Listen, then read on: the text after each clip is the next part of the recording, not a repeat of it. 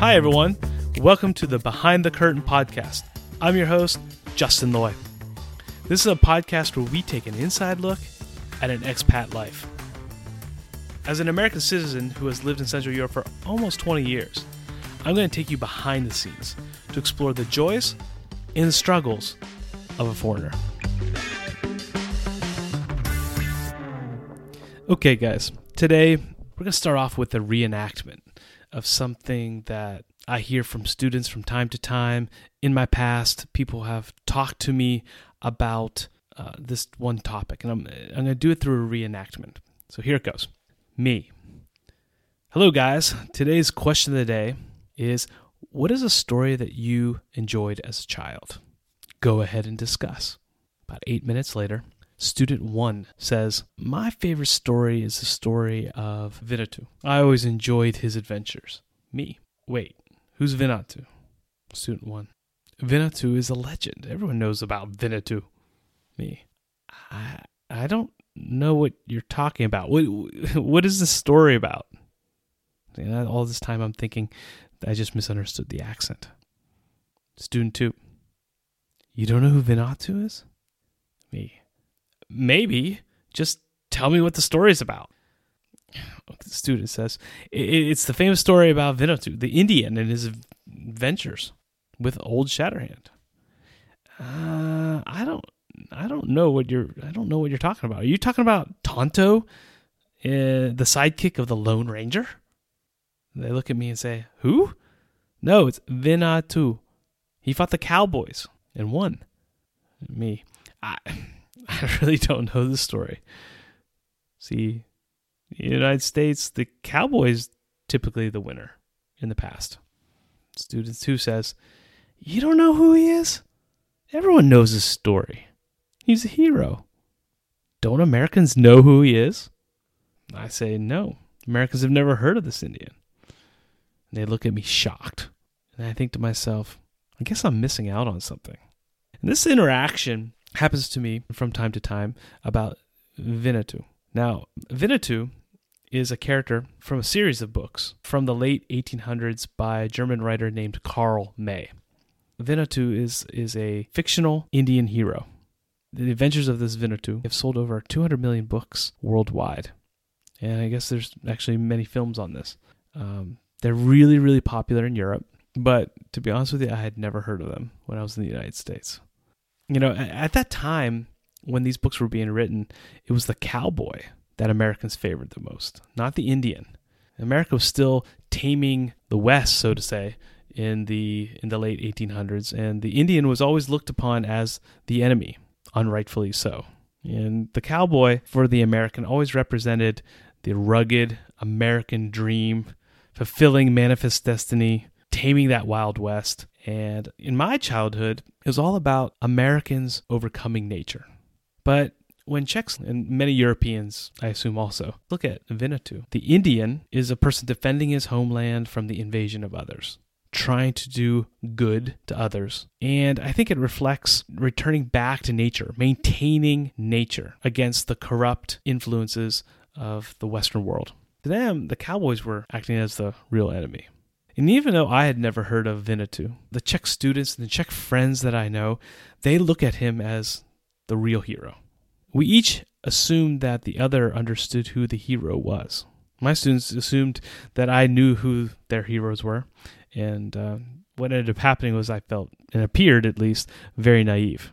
The stories I grew up with as a child, many of you have heard of them. Star Wars. When I arrived in the Czech Republic for the first time, back in 1998, I thought most of the world just celebrated Star Wars. Now, in today's society, everybody knows what Star Wars is. There's been many films, there's prequels and sequels. By the time, there's only those 3 main movies. I thought everybody would celebrate Star Wars. I would talk about it with my students back then. And what I found was I was wrong. A lot of people would tell me, Justin, I don't really like science fiction. It's an American space fantasy. And what I realized is that Star Wars, this space odyssey, did not appeal to the down-to-earth sensibilities of most of the Czechs that I encountered. They would much rather dream about preserving the past Winnetou, rather than exploring other worlds that a Star Trek or a Star Wars might show. This kind of clash of ideas of what is cool, what is important, who's the appropriate hero. I realized at that time that my childhood was not the childhood experienced by the rest of the world. And that was a little bit of a shock for me. And that's part of the training of the expat, especially for the American. The American lives in a bubble, and they usually believe that the rest of the world is looking at them. And in many cases they are, but they naively think that the things that they grew up as a child are what the rest of the world grows up with.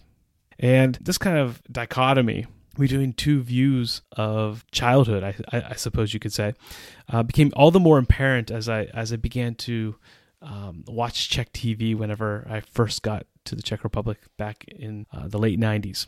In my first few weeks living in the village, I turned on the television one evening, a little before 7 o'clock, and a cartoon appeared on the main Czech TV station. And the cartoon was kind of like this grainy, early 70s style art.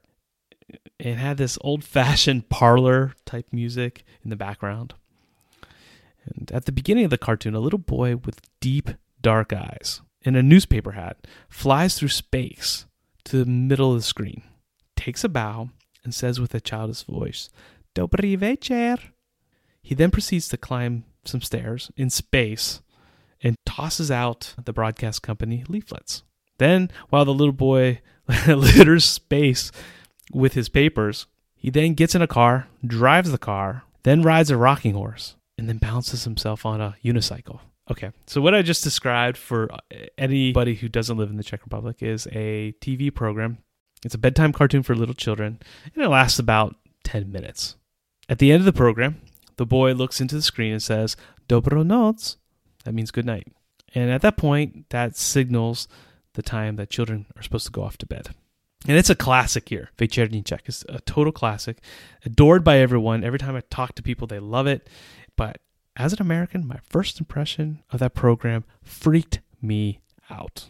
There was something about watching that program all alone as a newcomer to the country, and it just kind of freaked me out a little bit. The Večerní Czech boy, he's got these really dark eyes and a shrilly little kid voice. And he's got this archaic music, and it just kind of gave me the chills a little bit.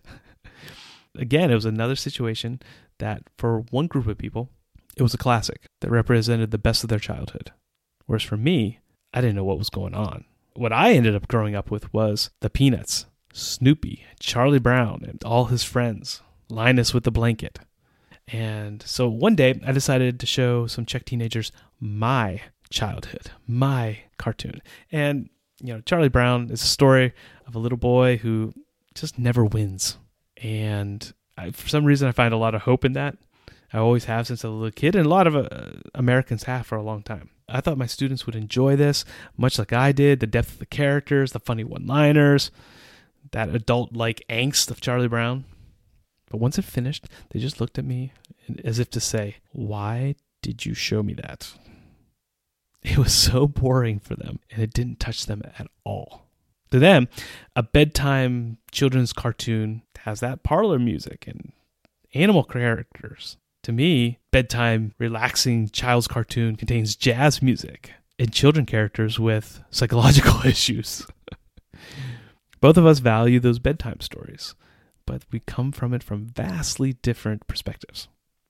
So, as a foreigner, how do I relate with those that have something that's so different than me? And that's one of the questions I had to encounter when I first came to the Czech Republic. How does one cross that cultural divide? I have all these things I grew up with in my past: Star Wars, Charlie Brown, and Snoopy. What I ended up finding was the answer to that question came in an unexpected place. When I first came to Friedland, there was, I've talked about my Czech grandmother, but there was another family that just really, really blessed me. They became kind of like my Czech parents in the little village in which I lived. They were my surrogate parents during my stay here. Jiří, the father, was a tall, gentle man. He loved to speak English with me, and he would always showcase his photos of Canada with me, and he always had this hearty laugh whenever I tried to make a joke. I appreciated that a lot. And Donna, the Czech surrogate mother, a small, dark-haired woman, always had a lot of energy and exuberance, and it always made me feel welcome and that I mattered somehow. And I remember my first Christmas here. They invited me into their home. It was my first Czech Christmas. Czechs celebrate Christmas in a very different way than how I grew up. Christmas was very important to me and my family growing up. Now I was encountering a Czech Christmas. And Czechs, they have traditional carp, fried carp, and they have potato salad, like most Czechs have. I remember tasting gooseberries for the first time there. There wasn't any big tree with lots of gifts like I had growing up. Just a family in a small little apartment keeping their traditions. And even though it was very, very different, I enjoyed my time so immensely. I still have a picture that I took with them, and I'm really proud of that picture. I was able to step out of my own comfort zone and engage into theirs. In this picture, I'm sitting there in my gray turtleneck. Jersey's in a suit. Donna and their two girls are in dresses, and a bond developed from that day on.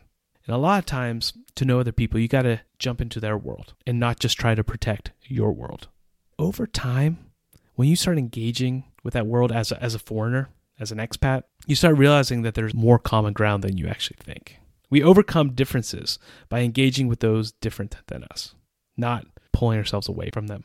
Usually, and Donna would, at times, also invite me to some of their concerts with their friends. They would play on guitar, mandolin, and they'd have these little concerts at a pub or sometimes outside around a fire with their friends. And one of the songs that Jerzy loved to play was a John Denver classic, Take Me Home, Country Roads. Jerzy would pull out his guitar and he would just enthusiastically just strum the song with Czech words. I knew the tune. I didn't grow up with sing-alongs like this around a fire, but I was surprised to find out that we did have this thing in common. It was John Denver. My mother loved John Denver growing up, and we would be in the car and listen to cassette tapes of John Denver. And I found myself at that time in a foreign place, watching my new friends singing a song that I listened to growing up in different language, and I found myself experiencing a surreal piece of home. I've now been in the Czech Republic for 20 years, and I keep finding these points of contact as I go through life. I have a local grocery store that I don't know why, it just reminds me of the simplicity of some of those mini marts as a child. The only thing that's a little different is they don't have baseball cards there. When I take hikes or take walks, around me are like big hills, green hills that just remind me of the Pennsylvania that I grew up in as a child. I experienced all these things, the little mini mart, the hills, ironically, along the country road I currently live on.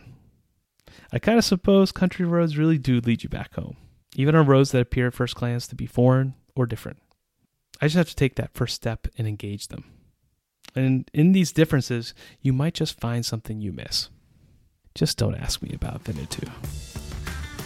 Thank you for listening to the Behind the Curtain podcast. If you want to get the show notes or have new episodes delivered directly to your phone, you can go to the website behindthecurtainpodcast.buzzsprout.com to subscribe on iTunes, Spotify, or wherever you listen to podcasts. And as always, any ratings, reviews, or shares are greatly appreciated.